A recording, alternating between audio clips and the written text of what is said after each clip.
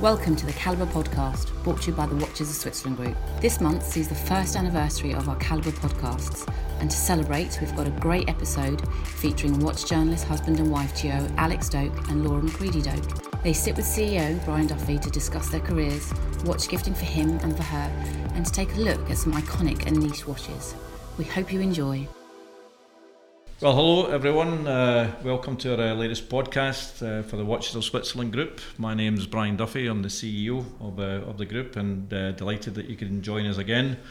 I have a very interesting chat that we're looking forward to with Alex Doak and Laura McCready-Doak, a unique husband and wife team in the world of freelance journalism and watches, and you've both been in the world of watch journalism for some years. In fact, it's how you met, if I understand correctly. Indeed, yes. Yeah. Good morning, Brian. We met not that long ago, but I've been writing about watches for 15 years now. It's my 15th Basel this year, which is terrifying, really. You look way too young for that. Thanks. Yeah, well, I am even younger than you think. It's just the process of going to 15 Basels has that effect. Yeah, but I said it was 2011 that we met on a press trip in Seville with Piaget. It was with Piaget. Yeah. And then was it the Gouverneur? Yes, I think so. Yeah, and then the Gouverneur launched this, of course. And then after that, Longines. And that's when I knew she... It's a tale of two press trips. We've talked a lot, about luxury watches and the emotional element of watches and special occasions and so on. But that's a wonderful, emotional, romantic story that you actually met over a product launch in a romantic city like Seville, and here you both are, some 8 years later. So, a lovely story, and lovely to have you both here, and looking forward to chat. We're going to chat about watches and sort of gift giving. All of our podcasts up till now have been very sort of educational, talking about history, talking technically about different kinds of watches and so on. But this episode will go out in the lead up to Christmas time, and we're conscious that a lot of people are looking to buy watches at Christmas time as gifts for a loved one, and we thought we'd talk through special occasions, gifts, what you guys would think would be a good items for considering for Christmas gifts and so on, and whatever else we chat about our watches. I'm sure it'll be fun. But how did you find your way into the world of watches? So you both independently were watch journalists, but how did that come about? It was my first week at Retail Jeweller. I took over the trade title, right. And my then editor couldn't leave the office. She was supposed to go to SIHH. Yep. And so I turn up there thinking, this is nice, and sit in the first presentation, and suddenly it's tourbillons and rack repant and flyback chronographs, and I'm sitting there going, I have no idea about any of this. Yep. But it seems absolutely fascinating. And I sort of took myself on a bit of an educational tour, trying to learn as much as I could, and actually it was a very opportune time because more and more publications were starting to require articles about watches, so it sort of spiraled from there. So it's partly a real love of an industry that I knew absolutely nothing about and really wanted to learn more, and partly sort of wanting to educate myself as well. Yeah. But I think it's a typical journey in the world of watches, isn't it? That we find that once it grips you and you learn something about it, you get intrigued. Then that's it. You're gone. Yeah, absolutely. You're learning forever. Absolutely. Well, the difference between us two is that Laura is actually a journalist, so she just added the word watch in front of that. I was neither when I started out. I did biochemistry and then went into medical editing. Right. It was just a desire to work on a magazine that meant I sidestepped within the same agency into this new magazine they were launching called QP. I started there at 23. Yep. Again, flabbergasted that a watch could cost $1,000, let alone 50. But loved it. My dad was a bit of a fan as well, so he supported me. Plus, he worked for lots of very risky publishing ventures, so he couldn't really ward me off that. Otherwise, that would be a bit hypocritical. Not so risky. QP's still around. QP's still around. How wrong he was. I stayed at QP for a few years, and then went into contract publishing for luxury titles at a different agency, And then, but I kept the watch writing gigs on in the background, as Laura said. Things are really snowballing in terms of coverage. And so it got to a critical mass where I could actually just cut ties and be a freelancer from 2011, which is actually when I met Laura. She was probably one of the people who encouraged me the most to do that. So here we are, still writing about watches, and actually not a lot else. No, really. you're right. No, good. And you do things together, or you always operate independently, or are we doing something unique? Oh, dinner time's very much a... We talk a lot together about watches. Yeah, we do. Nothing but... now, Laura's freelance as well. Since having a child, it kind of works in terms of childcare and being more flexible. We actually share work and do things jointly, like this, like the occasional writing gig. So we share and things. There are only two of us, so it does help to talk things over with someone else, because we don't have that office environment where you can pinball ideas off other people. It's just the two of us going, what do you think? What's this? Is this a good angle? Which is why when our 4-year-old daughter pretends to go to work, I was like, oh really? What do you have to do? Looking at pictures of watches. Oh yeah. Yeah, because that's all she sees us doing. I think you mentioned she's already got a preference at the age of 4. Well, she insisted on a diving watch. Yeah. With a bezel. Yeah. She knows the word bezel now. Yeah. Yeah. No, that's lovely. So she got one. Yeah. No, great. Well, delighted that it all happened and that and that you're both here with us. And so we are going to talk gift giving. Have you guys gifted one another watches over the years? Well, that's the thing. You say, oh, how romantic that we met through the world of watches. In fact, one of the less romantic things that Laura said to me initially is that if this ever picks up and goes somewhere as a relationship, don't you ever dare propose to me with a solitaire diamond ring, because that's just such a cliche. And I think that was just because of your years working on retail jeweler as well. You kind of got sick of that world.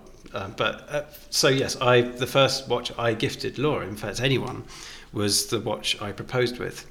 A Zenith moon phase diamond set. It had to have some diamonds on it, so a diamond set moon phase. I proposed in Paris with that, and then Laura reciprocated and bought him a Nomos Metro as an engagement gift. Oh, lovely. This just goes deeper and deeper. I'm welling up at the whole story. I don't know where we're headed, but that's great. You know what? Something that we obviously do, watch and jewellery within our chain. And a trend that we love is that on engagement, when the solitaire, is offered and is bought, the guy now is getting something of equivalent value, more commonly a watch. So in watch form. It's a great combination that obviously from our business standpoint. And I wasn't expecting a Nomos in return, so I did pretty well out of it. Yeah. I'm wearing it now. I love it. It felt wrong that you were giving me something and you were not getting anything in return. Yeah. Well, yeah, sexual equality, you're a feminist and all that, so if that means I get a watch, brilliant. Yeah. No, great. And anything subsequently, any other watches, or have you bought for yourself since then? Or? I'm about to buy you a watch for your 40th. Yeah, you are about to buy one. It's not in the country yet, we don't think. It's the new Tissot Heritage 1973. Oh, cool. Yes. That really cool racy job. Because I really wanted a Valjoux chronograph movement, and this seemed the right time. But I just, you've already turned 40, haven't you, Laura? So I just got your leather jacket. So no watch for you, I'm afraid. You've had some nice watches inflicted upon you. Inflicted upon me? What do you mean? The Casio. Oh, well, yeah, that was the first watch I was gifted. It wasn't the Casio. Oh, gosh, yeah, well, there was the Timex from my sister. There's the Timex data link that meant you can go bring up you put a floppy disk into your computer and it brings up a barcode representing all the important meetings and appointments that an 8-year-old would obviously have, and you kind of hold the Timex data link in front of the barcode on the computer screen. It downloads all these important pressing engagements as an 8-year-old would have. And then yes, as my leaving present. Sorry if anyone's listening from AS&K communications out there, but in my leaving present, when I left QP magazine in 2007, they thought it'd be appropriate to get me one of those plaquey gold Casio digital watches. They became the hipster watch of choice for about 6 years. It still is. Every barman in Shoreditch is still wearing this thing, and it catches my hairs. I thought, are you doing this ironically, or is this thoughtful? So that was inflicted on me. I'm sure it was. And you have a lovely High School Musical watch. Sorry. And you have a lovely High School Musical watch with Zac Efron on it. Yes, yeah. You have a lovely what? Sorry. High School Musical watch with Zac Efron on the dial. That's courtesy of my best man. So that's hilarious too. Great. So we've had things inflicted, and we self-gift. But yes, in terms of us as a husband and wife situation, I'd say it's the ones we mentioned And many more to come, hopefully. I'm sure, and maybe we'll stimulate some ideas as we talk through. Too right, yes. Potential watches for Christmas gifts. You mentioned Basel. What's your feeling about Basel? What's the future? Ooh. There's a future. There is a future. There's a future. It just needs to adapt. Yeah. And it is adapting. It'll be interesting. I think this year was it felt cold maybe, but then that's because none of us have adjusted to the Swatch Group not being there anymore. Yep. I think I'm really interested to see what happens next year, because I think that's when the team that are now behind it will really have had chance to kind of get some momentum to implement some ideas. Yep. So I kind of want to hold off judgment on Basel until next year, though it being in conjunction with SIHH, I'm not so happy about. Yes. No, it's a long old slog. Yeah, it's going to be kind of 2.5 weeks out of your life. Oh God, don't say that. Yeah, I mean, as 2 weekends going, the whole thing. Yeah. So I'm not so happy about that. And also, we miss Geneva in the winter, which we quite like. Yeah, they turned the public swimming bath into a fondue restaurant, which is a little sort of date night that we like to have away from dump the child in England. Geneva? Yeah, Buvette du Bain. The swimming bars, where you would normally change, is a fondue restaurant. It's amazing a really fondue. rowdy atmosphere. It's fantastic. I'd recommend anyone going there, if they go to Geneva in the winter, walk that treacherous, icy walk down the jetty. It's even more treacherous on the way back. Even more treacherous on the way back because the wine's very nice. But it's the best fondue you could ever have. They make it Cremant in the traditional way, so it's bubbly. We do something similar. You know the Edelweiss Hotel? Ever been there? Yes. Oh yeah. Yeah, so they have the big fondue thing Do they? downstairs, and they have these.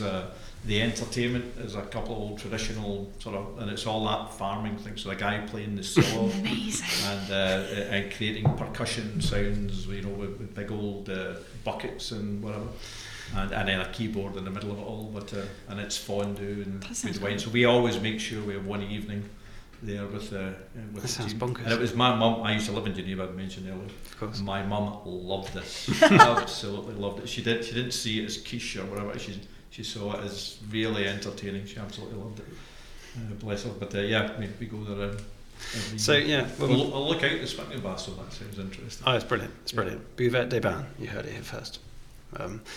So I mean, to add to what Laura is saying, I do think that Basel's changing for the good. I think those changes were being implemented before all the kind of the departures, the Swatch Group exit, and all that kind of controversy. But I also agree with what they're saying, which is it can't boil down to one annual event where we all get in aeroplanes and go to a big shed on the outside of a city. It has to be an ongoing brand platform, if you like, that brands engage with, and us as journalists and consumers and retailers engage with all year round. So that kind of cookie's yet to crumble, but we'll see. It's all for the good. Yeah. And I feel like you do. I mean, so my first Basel was 5 years ago, and I was so overwhelmed in a positive way with it. I mean, you're brain dead after a couple. Particularly like you said when you met, you heard about watches for the first time. I had a few nice watches, but I had no idea the technicalities of watches until I get into the industry. But that first visit to Basel, going from one to the other, I just couldn't tell the difference between watches at the end of it, but I was so impressed by it all. And you do come out just going, 50 grand? That's fine. You go in, you just get price blind, don't you? It's mad. But it's as a place to go to, if it ever stops, I'd be very upset, because just still 15, 16 years down the line, walking through those gates and being confronted with excitement, Rolex and Hublot and Chopard towering over you. It's extraordinary. Well, I mean, I think the thing that's going to guarantee its continuity is Rolex are very, very supportive, Patek are very, very supportive, so that's kind of half of the luxury world taken care of then, and I think others will come in line. But I think it was a real wake-up call to the organisers. I don't think they were doing everything they should have done for the participants, like you guys as journalists and us as retailers. So we'll see. So we are going to talk about watches as gifts, and we're going to talk about it around Christmas time and our ideas and thoughts about particular watches. But I mean, it's always been a great category for gift. Some really famous gifting, and one that we've talked about in the past was Marilyn Monroe to JFK. That one was engraved to Jack Love Always. Apparently he kept it for a week.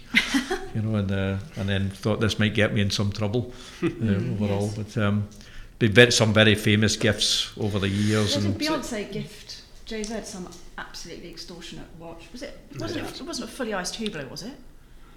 Probably. Something like that. Among many others. sounds likely. Yeah. There's that recent example of Steve McQueen's, I think it was a Rolex that he gifted to his stunt guy. Yep. Engraved on the back. It's a talismanic thing, a wristwatch. It's a thing that can last a lifetime if you keep it serviced. It's an eternal emotional. It's the gift of time. Yep. So I think it'll always be a gift like that. And it's something that's always on your wrist, so you always think of the person that gifted it to you as you're wearing it. Yep. Exactly. But we are talking about gifting for Christmas here, and Brian, you were saying earlier in our little chat that actually there's not been such an emphasis on gifting watches at Christmas time. Nope. From a retailer, from a brand standpoint, that hasn't been really focused on in a way that the consumer's actually focused on it. There is a really nice spike in business that happens in the lead up to Christmas, but none of us have, I don't think, sufficiently sort of planned for it or prepared for it or communicated well enough with the audience out there. So we are going to do that this year. We have a big campaign that we're going to put out with a gift that lasts a lifetime. As our line. It's perfect. And the things that we think are different, the way that the business will change, is that throughout the people are getting more and more informed about watches today. So the days of people coming in and saying, "I've got 10 grand, what do you recommend?" I think are pretty much gone, because everybody's doing their research online and coming in with a really clear idea of clutching a magazine, saying, yes. "Laura tells me to." Yes. Alex has told me this. Yep, your great followers, of course, just doing everything that you guys recommended and others. We like to think so. Yep. We like to think so, as it sounds. But at Christmas time, and again from our statistics, it builds every week. It's the last 6 weeks before Christmas, and it's literally building every week. So you've got people with very little time, probably with less knowledge, probably doing it as a surprise overall, so they haven't even asked, or they might have some idea, they may not. So generally less informed overall. Yeah. And therefore what we are certainly planning that our team will do is really respond to that customer and really help them through understanding, what are the popular watches and why, and what might appeal to whoever that they're buying for.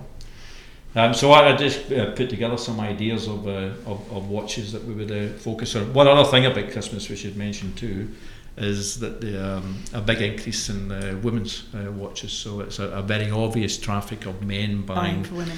Buying for women at Christmas time. And I think I mentioned too, our biggest spike is at the airport. And so we can work out exactly what's happening there. The guy that's very time poor, but is travelling in business, has planned to do his shopping at the airport, where we are obviously Watches of Switzerland very big. Mm-hmm. It's the only opportunity you do get to shop if you're a peripatetic, globe-trotting businessman or businesswoman, for that matter. It's either that or online these days, and again our online really spikes big time at Christmas time.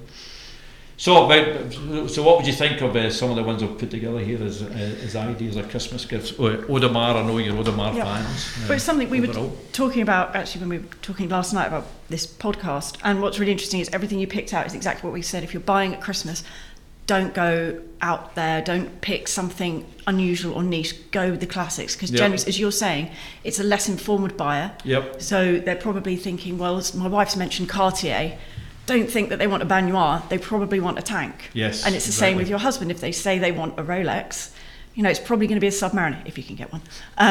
Yep. So it's a case of don't go off piece, try and think classic, and also maybe think what holes your other half has in their watch wardrobe. Yep. So if you've noticed that they only have a dress watch, maybe think they might want a sports watch or a diving watch. Yeah, exactly.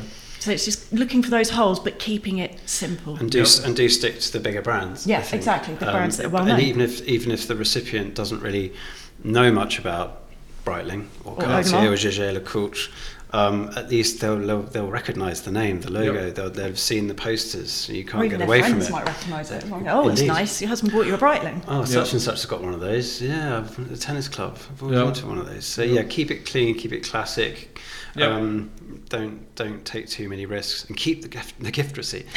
But no, sorry, that's no, absolutely. No, we're here to make sure you get it right rather than wrong. So ignore that. Nevertheless, you've got to have that feel safe as well if you get it wrong. Of course. But you mentioned Audemars. Yep. Let's start with A, I suppose. I mean, we're both huge fans of Audemars, and Yep. you can't go wrong with a Royal Oak, can you? It's. I was lucky enough to own one in the past, and I loved it. It went with everything. It's it invented the idea of a luxury steel sports watch. It's Yep. a very versatile thing. So again, keep it clean, keep it classic, maybe with a sprinkle of diamonds. Yep. There's nothing wrong with that. Nothing wrong with an offshore. Nothing wrong with an offshore. Yep. Yeah, even a lady's offshore, Yep. you can style But it it still out. takes that classic code, the octagonal bezel, but it's a bit more fun, maybe. Yep. Indeed. And again, something we find not surprising in women's watches is women don't want a seriously downsized men's No. watch. For something like an Audemars, you want a big watch. You want a big item of absolutely. jewellery you're going to wear. And Yeah, you want it to be embody the values, the DNA of that brand. Yeah. You don't want it to be a bit of an odd one, a Yeah. bit of a strange example of one. Yeah. Yeah. So and I think also you mentioned women don't want a kind of a diminutive thing. I think Yep. the days we used to call them shrink pink Yeah. watches. Take a men's watch, make it smaller, make it pink, maybe put some diamonds on it. Swiss watch companies are very attuned to actually the female self-purchaser now throughout the rest of the year, Yep. not at Christmas, and actually designing for women with a clean sheet of paper, Yep. which is great. Small can sometimes be okay. I mean, I know we're jumping around here, but you picked up the Piaget Possession. Yes, the Possession. Yeah. That's a delicate watch, but Yep. it's been designed for a woman. It's not like they shrunk the Piaget Yes. Polo S. No, And well, it's a proper Yeah. cocktail Yeah. watch, isn't It's it? a cocktail You couldn't watch, even make it exactly. bigger Yeah. for a man. Well, I don't know. I Yeah. could pull that off. Yeah. Anyway, but yeah, Yeah, Audemars. kind of hard to imagine that one, but yeah. Hey, So you mentioned Breitling earlier, and again Breitling, Yeah. a very recognisable brand for sure. that Super Ocean, for gifting, was one of my standouts from Basel. I absolutely yeah. love it. It's so nice. the It's smaller one, the 36 so, mil. Yeah, in white. so few In white, yeah. proper women's divers. Yep. Like, men have so much choice when it comes to diving watches, and Yes. women really don't. I mean, like, okay, there is, like, you can dive with a Chopard, Happy Ocean, which is Yeah. good to 300 with the diamonds. I mean, all those Yeah. sorts of things are fun, but that Breitling Super Ocean Yeah. has all those proper diving watch codes that you just don't seem to get for women. It functions, doesn't it? It's Yeah. got a proper bezel, it's Yep. properly water resistant, but it looks fun. And Yeah, it's and very clean. much a proper Breitling. Yes, absolutely. To earlier points, they've not compromised on anything, but just made it super cool. Yeah, I love it. for No, I women. think they've done really well with the Super Ocean this year. They've Yeah. reduced the whole sub collection or collection of it, I guess, to stand apart from the heritage Super Ocean, I presume, which they've always been mostly focused on. Yeah. And it's just you think you can't. How do you do a diving watch a different way? It's all been done. If you need those kind of tropes in there in the sort of functional sense, but no, they've done well. I love the but big numerals. aesthetically here, the beautiful white dial Yep. with the white rubber strap. I mean, it really looks like a beautiful item. Overall, 2,760 quid. So I know, it's, amazing. It's a Yeah, bargain. again, I think very affordable. And we loved everything that happened with Navitimer one Yes, of of the IHH course. this year, and love it with this touch of the one that we're looking at here, the 46mm with the touch of rose. Yes, Little very rose nice. gold round the bezel, and a proper bezel. Yeah, I absolutely. mean, one that will never figure out what it's doing, but it looks really cool. At the end of the day, I think most men with a passing interest in watches know the Breitling Navitimer. It is the original desirable pilot's watch, and it's still it's amazing. It's barely changed at all in terms of its the slide rule calibration, the layout of the subdials. It's all still there since the 50s. And do you know how it works? Absolutely not. Of course not. God, I had a calculator at school. Yeah. I don't know how a logarithmic scale works, but no.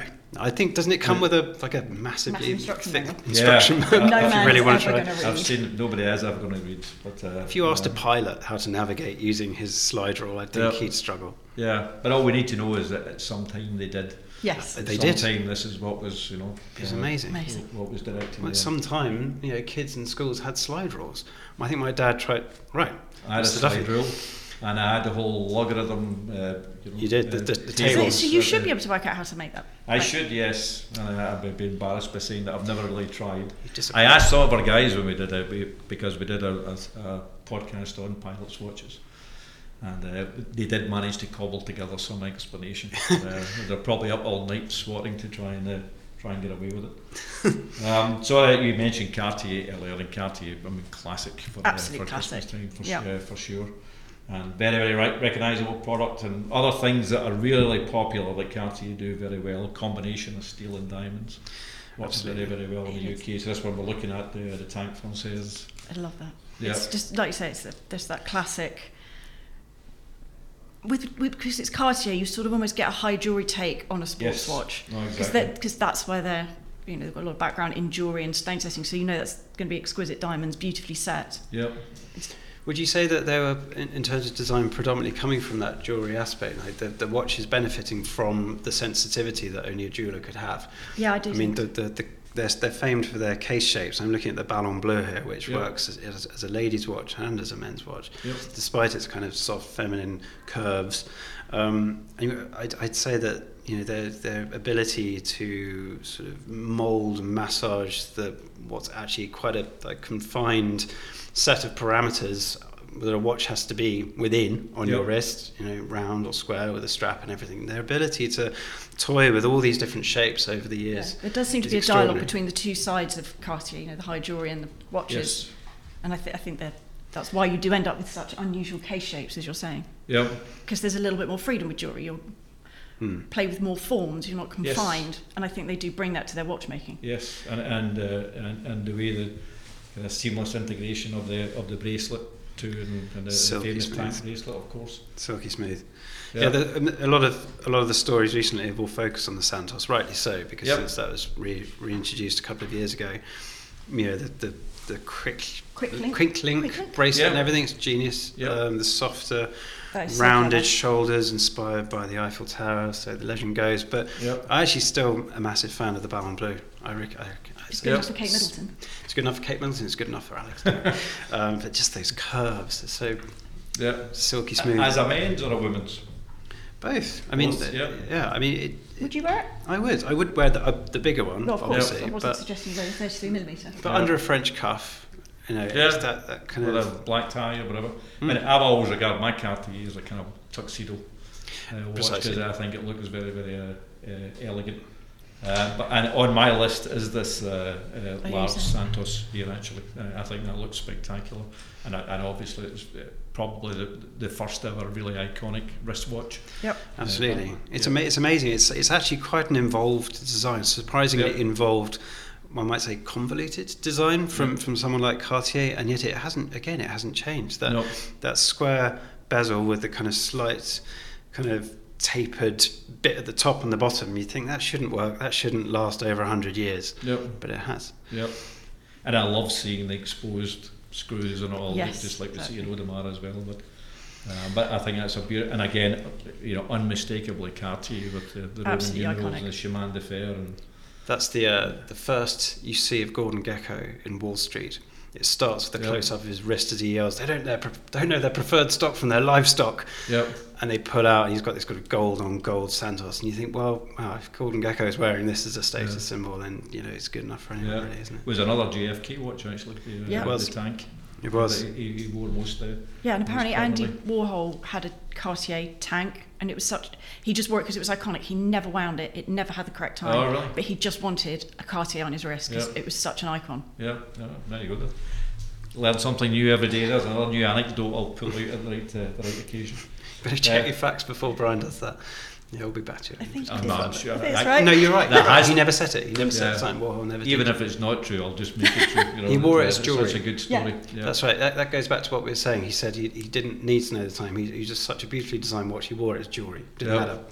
Yeah. So that goes back to Cartier being, the watches benefit from their jewellery Yeah. expertise. Yeah. And at least it was right twice a day. Exactly. Good point. Yeah.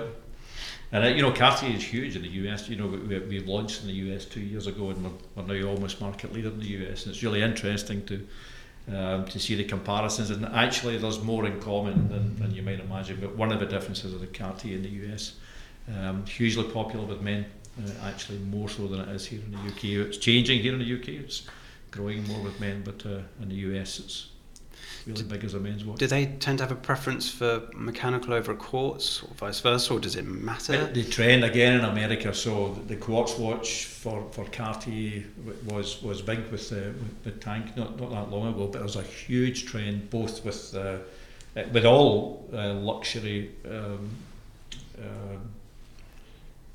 quartz watches, the trend is for a huge decline in favour of mechanical. Oh, that's good. And what you're getting is Cartier's in-house mechanical movement every time, I believe now. Yeah.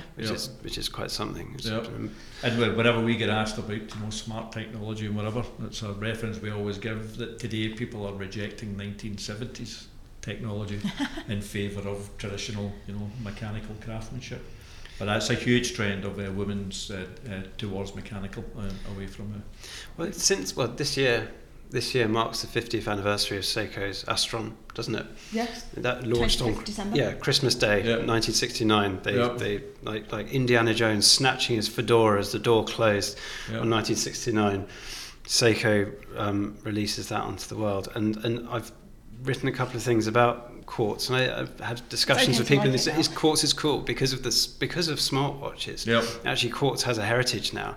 There's enough distance, and it seems and the kind of industry survived. I think it was on his knees when we were talking about this. So now the smartwatch is theoretically, the Apple Watch is theoretically a bit of a new threat to the Swiss industry. We're actually kind of feeling a little bit kind of warm and fuzzy about quartz again. And it is kind of cool retro tech. If you take the back off, it does look like something from, I don't know, Battlestar Galactica, or like something underneath, Han Solo and Chewie messing him out with spanners in the hull of the Millennium Falcon. It's so quartz is cool, I reckon. I think it deserves to have an interest again. Yeah, and functionally, my wife's tank is a quartz, and she loves it. Never has to wind it. It's a new battery every whatever it is, 4 years or something like that. And other than that, it's perfect and wearable every day. So. And I believe one of your previous guests on this podcast series, James Dowling,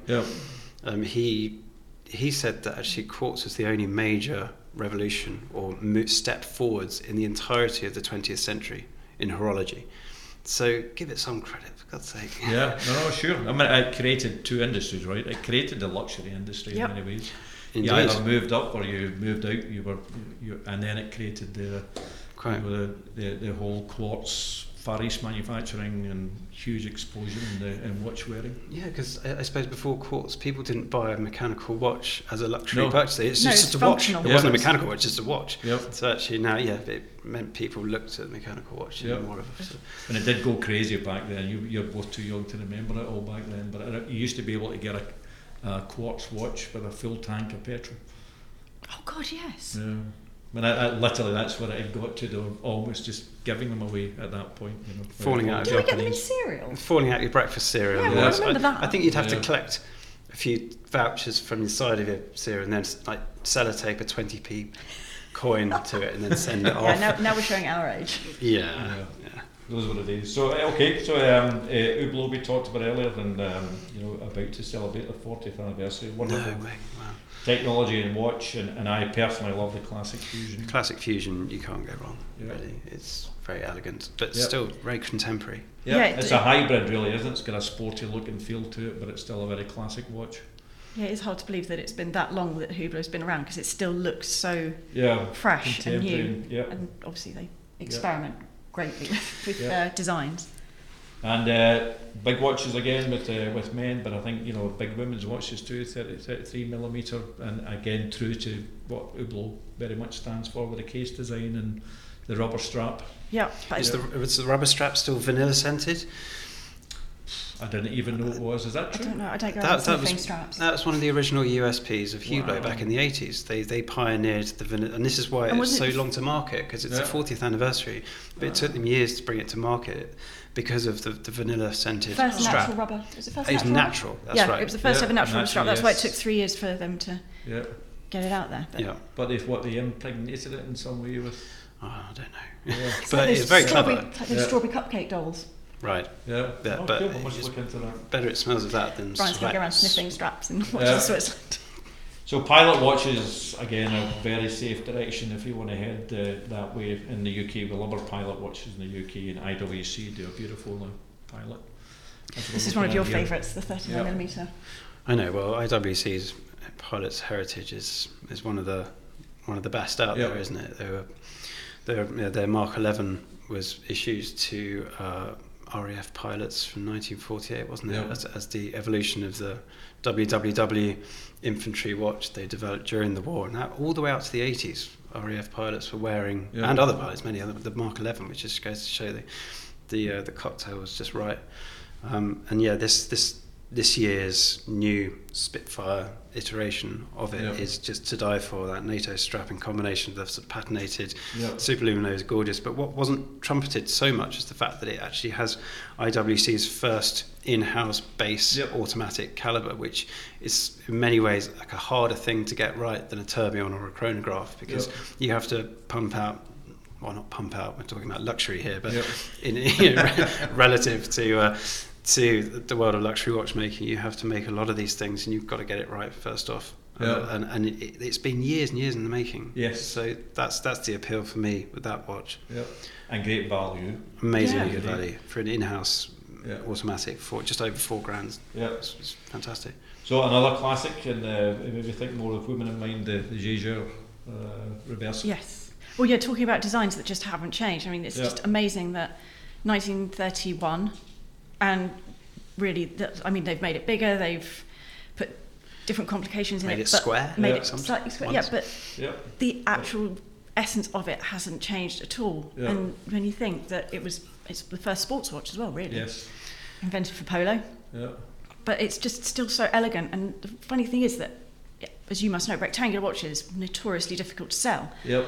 And there was a bit of a blip in the Reverso's history in the sort of late 60s, early 70s. But they've never compromised. I know you said there was one square one, but essentially they've never really changed that rectangular design to appeal to consumers. And it's just stood the test of time. It's such an iconic piece. Yeah, and actually our view has been, we track K-shape and dial colour, and we track every attribute. We have almost 40% of the UK market, so we're able to track across all of the brands for many, many years. And our view is that there was more of a demand for rectangle than was being supplied by the industry. Oh, interesting. And our view was, and there's since then been, obviously, with the relaunch of Santos and more activity around the Cartier tank, and the relaunch of Reverso with the kind of deco designs and all that they've done.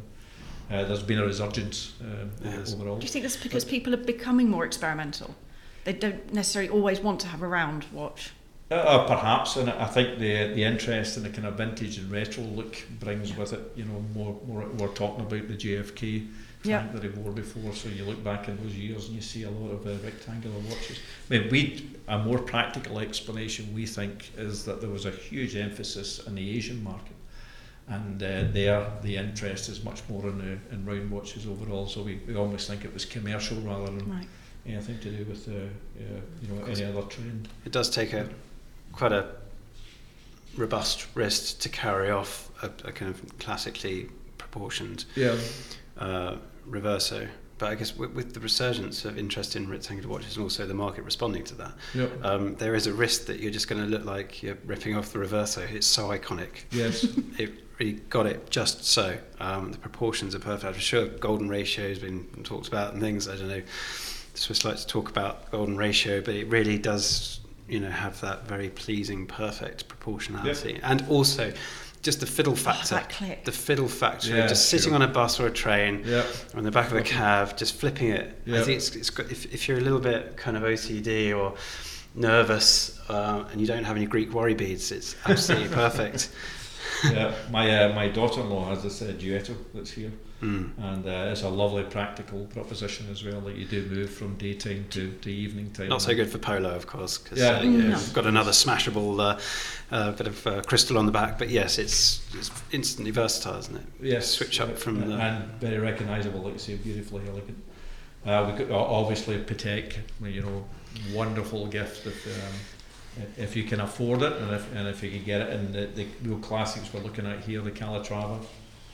Well, I'd be very happy to receive anything from Patek, really. So, darling wife. Yeah, that's next Christmas. Take care of that. That might be Christmas 20. Well, actually, for men, Patek have made it much easier now with the 24 automatic. If you want to, the 24 has also always been perennially popular. I think amongst actually female self-purchasers, Yes. more than in terms of gifting. Am I wrong? Yeah, Am I they're right? Yes, you're entirely right, actually. And again, that combination of steel and diamond, or a white gold and diamond quartz movement, again, historically.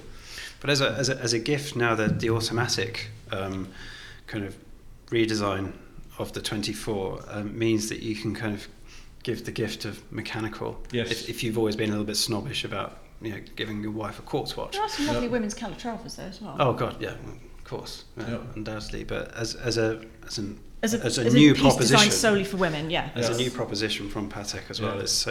And classically Patek, and it's so simple, It is, yes. so obvious, but yet so desirable at the end of the day. Yeah, But up yes, close, there's actually so much more to it than when you just see it in a vitrine. It does. You're absolutely right. It looks just But there's not much to it. the Calatrava we're looking at next to that in 39mm. 39mm is a size. Yep. That 38, 39 has been a real trend for that size recently, and it's not a men's size or a women's size. It's just kind of a mid-size. It's a nice, elegant size. So that Calatrava without diamonds in black could also easily be a women's watch. So Yep. you can't, Or you a can't watch go to wrong. share. Or a watch to share. Yes. Do we share watches? Why Yes. we used to share Oh watches. no, I You steal all clearly- yours. Laura steals all mine because she can get away with it. Look, the only watch Laura owned that I could steal and that I did on a regular basis, your proper first proper watch, the Bremont Solo, and then we found out that this bespoke watch strap manufacturer set up a workshop just up the road from us in Walthamstow. A lady called Mia Sable. She's actually now set up a B&B in Scotland. So, but her thing was these beautifully hand-stitched leather straps, but they only have one hole. All right. One hole It's for, custom made to fit my wrist. for the buckle. So once you had that done, which I bought you that strap. I don't know what I was thinking really. I could no longer wear that Bremont because obviously my wrist is a bit thicker. So I can't nick anything from you now. So if you bought me that Calatrava, then we could share We can something share else. it. I Go can see Hawes. it happening. I think by the end of this podcast, we'll have sold a Calatrava. Yes, done. Yeah, it wasn't my first luxury watch. My first luxury watch, a long time before I joined this company, was a Datejust. It's a steel Datejust. But my second was a Calatrava. Lovely. It was. Very nice. Lucky you. Gold hobnail, but a simple Calatrava, 39mm, beautifully elegant. What was my first proper watch? That was It my wasn't the Tissot that you won. That's the Tissot I won, yes. Yeah. Anyone knows me will switch off now because they've heard the story millions of times. But it's when my first kind of watch do, when I started at Cube here as a wet behind the ears so-called watch journalist. And I got to go to the Tissot's 150th anniversary dinner when Michael Owen was on hand to pull names out of a tombola, and I got my name pulled out of a tombola, and I got this Heritage 150th chronograph. And for about 2 weeks I didn't really know what it did. I didn't know how to use the buttons or know what the subdials did, but I still treasure it. Anyway, that was my first. The mechanical? Absolutely, yeah. An incredibly bargain. So it's like 900 quid back then, and you get an auto chrono into the bargain with a deploy-on class, an alligator strap. Yeah. So I treasure that. Yeah, and I've got a great Tissot, the Touch. You still got a T-Touch? Yeah, brilliant watch. I love it when skiing. Perfect. You know what altitude you're at, but somehow or other it's great to check it on your watch. And when you get up the ski lift, telling your kids, and then we're now at we just passed 2,000 meters. And your kids yes, Dad. Yeah. Is it one of those ones where you tap the screen and the hours and minutes hands instantly snap into alignment and give you the compass? Yep. It acts as a compass. Altimeter, compass. Cool. Yep. So cool. Yeah, alarm. I mean, the functionality of it's great, and the fact that you are touching the screen and all. And that was the one Michael Owen did do a lot of Indeed. Is he still with them? promotion. Don't think so. Don't know what Michael Owen's up to these days. Yeah. And of course we Speaking haven't of talked about classics. Rolex yet, and clearly if you're looking for a gift for Rolex, probably you're thinking about a Submariner or a GMT. But if you didn't organise it 2-3 years ago, forget it. You're too late. But there's beautifully classic Rolex watches that make wonderful gifts, such as we're looking at here, the Datejust in 31mm for a woman. Well, the fact that the word Rolex has already come up about 15 times since we started chatting just says everything. Yeah, But it is the byword for luxury watch. Exactly. I think I was told early on in my career that as a watch journalist, you're in the business of talking about anything other than Rolex because you're just trying to convince people that there are other watch brands out there. But sometimes Somehow you just always come back to Rolex. You I just- know. You can't no. not. I wanted to be really clever and say, oh, no, I'm above Rolex, but actually, no, it always happens. We always talk about 5 years. Once you know your watches, you just realise, yeah, they're the best watches in the world. They deserve their prestige, covetability, because they just make damn good movements. Yes. The quality control is just off the charts. Yes. Indestructible. It'll hold its value. Recognisable. Absolutely. You do have it. You do have them forever, and they're just beautiful, elegant pieces at the end of the day. So global what's currency. not to love? It's a global currency. I heard some anecdote about the fact that soldiers behind the enemy lines, covert ops soldiers, make sure they wear a Rolex because you can always bargain. You can bargain your way out of anything with a Rolex because it's universally recognised value. Form of currency. Everyone know. Sod your belt of gold sovereigns, and it's not really a reason to buy one for Christmas. Hopefully, you won't have to gift it to some. Who knows what the future holds? Buy a Rolex, bribe your way out of a prison. Anyway, sorry, moving swiftly on. But these two we're looking at, I think, are a beautiful example. Both in 31mm is for Rolex the most popular women's size that we have, and it is a nice size. Actually, my wife, I keep going on about my family for some reason, but my wife has a 31mm with a mother of pearl dial that we're looking at here. Mother of pearl, gorgeous. Yeah. And that lovely bicolour bracelet is something about it. Yeah, and again, it's something that's very classically Rolex. The Rolesor, making their own gold, their own alloy. Don't make their own gold, but they make their own. Haven't they got their own foundry? They have their own foundry. Yeah. They make their own ceramic. They take things very seriously. Yeah, everything is now vertical. And we always say the press gifts. We shouldn't really talk about them, but like when you get their press gifts, they are the most exquisitely made things. It's the best wallet in the world. They'll be the best cufflinks in the world. And the best jackets. Cashmere scarf in the world. It's just everything. Everything they do is the best. Someone's chocolates. You name yes, it. Absolutely. Okay, someone else told me that imagine if Rolex went into making and marketing something like sunglasses or pens. You know, that they would just be the best made, most durable glasses or pens. But I think it's wonderful that they've never done that. No, precisely. You know, that they just make never the best diversify. watches and that's all we do. Too We cool love for them to them. make more of them. And the demand, and I hope someday that they will. Yeah, about my GMT Master 2 Batman. No. Oh, fair enough. I'll try it. And then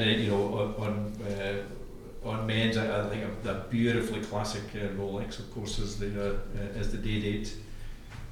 But that I think is probably the most iconic. Yes, without a doubt. I've never seen the blue dial version of this. It's the first time I've seen the kind of metallic sheen of that blue dial. It's so lovely. With the fluted, do they call it a fluted bezel? Yes, Pie crust? Pie crust? Pie crust. Fluted bezel. Fluted, okay. Yeah. Pie crust is Omega. Sorry. Yes, come on. Hobnail, or try to remember what it is in French for the Patek. Clou. Clou the thingy. But it's the hobnail bezel. Yeah, got it. Right, we should have done our research. But on my list is to get a Day Date in a foreign language. You love your...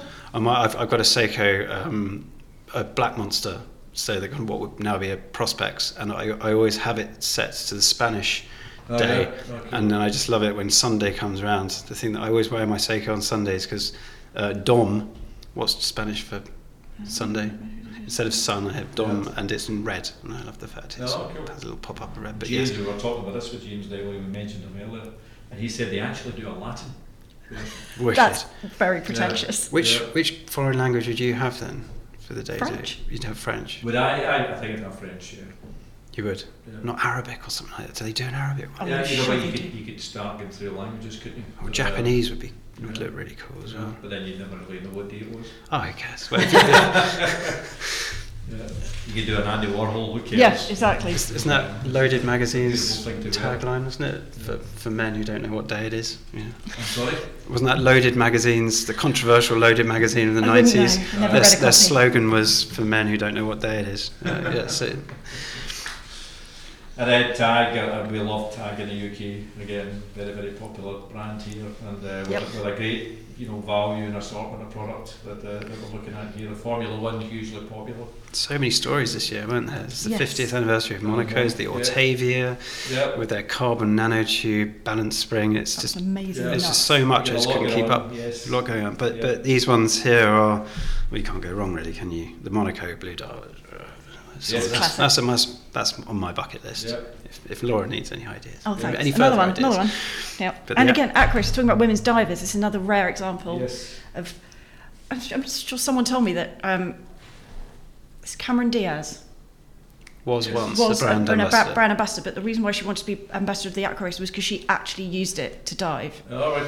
She really loved Yeah. it. She loved the fact that it looked so elegant. I mean, you wouldn't peg that as a tool watch, Yeah. but it actually is, Yeah. and it's that wonderful kind of blend of practicality, but still looks good when you get the wetsuit off. Yeah.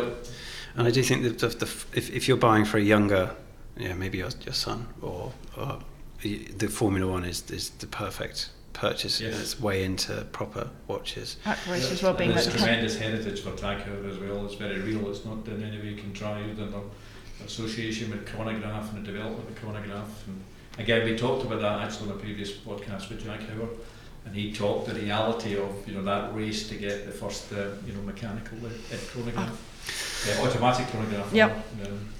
Which is really interesting. And then yes, the monocle. You got to get the white boiler suit with it as well, right? Indeed. Yes. Try and pull off that look. The I golf think there was only racing one livery. man who can Yeah. pull that off. Steve McQueen, the only man who could pull off a bodysuit. Yeah. Yep. Again, on that podcast with David Jack Howard, he talks about how they got 7 of them. That is amazing. that I've movie. read the story in his autobiography. Oh, You just yeah. can't believe the chutzpah. It's just Yeah, And the amazing thing is that the guy who is given the task of literally, pegging it down the auto route to Le Mans, where they're filming it with a box of Yep. watches once they signed the paperwork, was Gerd Rudiger Lang, who ended up setting up Chrono Yeah. Swiss, but he was working for Heuer at the time. So Yeah. I just love the idea of this kind of lackey turning up with a Yeah. box of watches, actually turning out to be one of the most important watchmakers to kind of revive interest back in the 80s. But anyway, yeah. digress. And missing out on the customs, by the way. Yes. Indeed, Absolutely, he I know. sneaked it Yeah. past, didn't he? Sneaked them all in, all 7 of them. Amazing story. And finish up with one of the most iconic images in our industry. Ever. It's a great story. I love all these stories about it. And then, finally, Tudor. We all love Blackbeard. Tudor. Yeah. Amazing. It's, And now the news of their Knissi manufacturer, which Chanel owns 20% of. I think that's how the news came to light. But they really are making their own movements, not in the mothership Rolex. Yeah. They have their own separate facility, making their own bloody excellent. But they're just so movement. cool. Yes. They look so cool, and I got very excited when, was it a couple of years ago, they reduced the size of the Black Bay because it was just a little bit too big for my Yeah. wrist, but now there's a slightly smaller version, Yeah. which I'm very happy about. So you've got the modern movement, but you've also got all those tales of daring do. Yeah. The French naval frogmen Yeah. wearing Yeah. them throughout the 60s. Yeah. It's such a potent kind of cocktail Yeah. of cool factor. Again, it's very, very real. All the stories are talking about their heritage and so on. And then they have the resources of their mothership and Rolex. Yep. So it's not surprising that it's such a wonderful proposition. And so reasonable. Yeah, the prices that we're looking at here, Like the the 41mm at 2,450, tremendous value for money. That's I the think reason. it's probably, personally, I think it's underpriced. Don't say that. Yes, I do. Buy yours now. Yeah. Well, the reason they were used by the naval divers back in the 60s is because the Tudor Submariner, as it was known back then, was Yeah. the affordable Yep. Yep. option. They couldn't. The people, the quartermasters, actually buying these things couldn't afford a Rolex. Yeah. So yeah. That's So, lovely, great to talk through, and just some others we said, I think, quite wicked if you're looking to buy a gift and you're not sure, then going for the best sellers, going for the big brands and so on, clearly the safe way to go. But for the more adventurous out there, people want to do things a little more niche. I just kind of pulled out some thoughts for them. And given that you met over a Piaget launch, Yes. I'm sure Piaget would be high on still your list given for us a something watch. unusual. yeah. I mean, the Altiplano is just brilliant. Again. So But lovely. you've picked out really adventurous Altiplanos here, skeletonized Yeah. And gem set skeleton, gem which set is bridges, which is again, but this impossible. kind of ties into what we were talking about with Cartier. Piaget is again one of those few houses that has that jewellery knowledge as well as the watchmaking knowledge, and that's why these Altiplanos are just so special to me. To actually stone set bridges Yeah. is phenomenal. Yes, you can't mess with the geometry of a bridge because everything hinges on it, literally, in some cases. Yeah.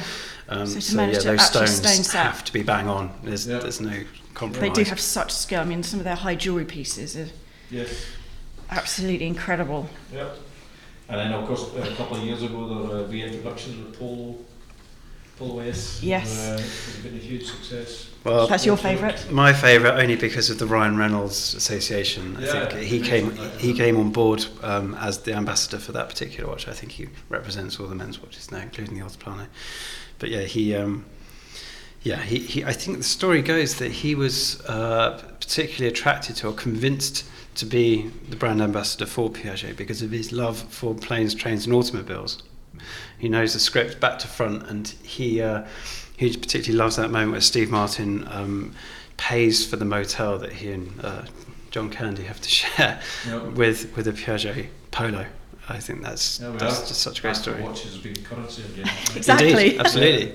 So when the entire financial system collapses out there, the only thing we're going to be able to trade with is our watches. Goats and watches. Yeah. It takes it back to the origins of watchmaking, really. Yeah. Indeed.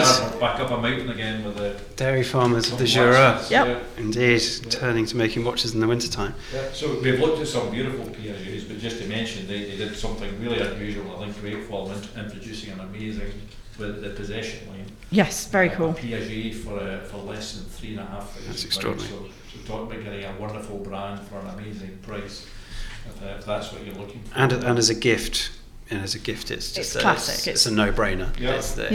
No one can have too many dressy cocktail watches. Diamond set as well. You just can't go wrong with this. It's just everything and it needs to be. You're able to bring colour and coordination. Yes, they've done so well with bringing colour. There's some really amazingly vibrant colours on for the possession. You picked a beautiful, very evening-y dark blue strap here, but I think don't they have them in like hot pinks and greens and aqua blues? Yeah, but beautiful things to accessorise. Yes, and, very much so. Complement your outfit. And again, a wonderful product again for a woman is the Chopin Happy Diamonds, a real classic. I love this. Yeah. And of course, this was controversial. Yeah. Because it was in the 90s when Caroline Scherfler was charged with revamping the Happy Diamonds, which was originally a man's watch, weirdly. What? Yeah, it was. It was a square, cushion-shaped, and it was a man's watch. Take a very bold man to wear it. But, when she presented this steel watch with the diamonds skittering about, and everyone was like, you can't have steel and diamonds. This is going to be an absolute failure. Of course, Caroline proved them all wrong, and it's gone on to be an absolute icon for Chopin, the Happy Diamonds. Why haven't they done a men's version again then? Oh, the men's version. Have you seen pictures? No, I must look into that. Oh my God! Choose your words carefully. No, it's amazing. Oh, it is. Right. Okay. I don't know what man would wear it. That's my only. That would be my only reservation. But there are ads. There are ads with a man wearing it. Yeah. Extraordinary. Yeah. I will dig that out. Yeah, it's been a very educational interaction. You haven't been taking notes though, Brian. Yeah, come on, it's all here. Oh, it is. Okay, well, I can give you mine if I want. So it's been great, more unusual products for women, and if something unusual, if you want to get something a little more edgy for the men, I picked out the Ulysse Nardin. Well, you said this is for the man who has everything. That's just proper boss. Bit of gadgetry. Bonkers horology. Literally for the man who's got everything. I mean, it's an extraordinary bit of engineering. I can't believe the price point is as low as it is these days. I don't know if that's been shifted in recent years, but to have all that silicon technology, wrapped up in a carousel tourbillon, hour hand that doubles as a movement, it's something straight out of sci-fi. And for £19,000, that's not a lot by watchmaking standards. No, not for all that technology, as you say. And it looks so cool. A lot of really good things happening at Ulysse Nardin, we believe. So it's a brand that we think is really going to be a lot bigger in the years ahead. They've got a real kind of confidence and attitude about them, whether it's in the advertising that they do, the shark or whatever it might be, or most importantly, as you say, with the technology in the product. So again, something that somebody, if you want something unusual, like you say, for the guy that's got everything, it's the perfect watch. They made components out of monocrystalline diamond back in the 2000s. I don't know if they still do that, but gosh, just growing diamonds into pinions and wheels and things. Well, you know, It's out of this world. I can truly say I'm embarrassed by your watch knowledge overall. It's been wonderful to listen to you both in the chat. And just to put you on the spot, what would be, if you were telling Santa what you were looking for and he was only going to get you a luxury watch from what we've discussed, Laura, what would be top of your list? Absolute, like money, no object. It would have to be the Altiplano 900p with the diamond set bezel. Oh, all right. The 900p. That's a whole memory of Seville 2011. That's what's really influencing that. And for you, Alex, what did you go for? I just nicked that one. No, actually, make sure it's got more than one hole in there. Yeah, absolutely. I'm not taking that to Mir. I think it's a toss-up. It's either nothing too outrageously overpriced. You'll be relieved to hear, Laura. But yeah, that Monaco, Blue Dial Monaco. I know it's a bit of an obvious choice, but that's still on my bucket list. If not, that new IWC Pilots.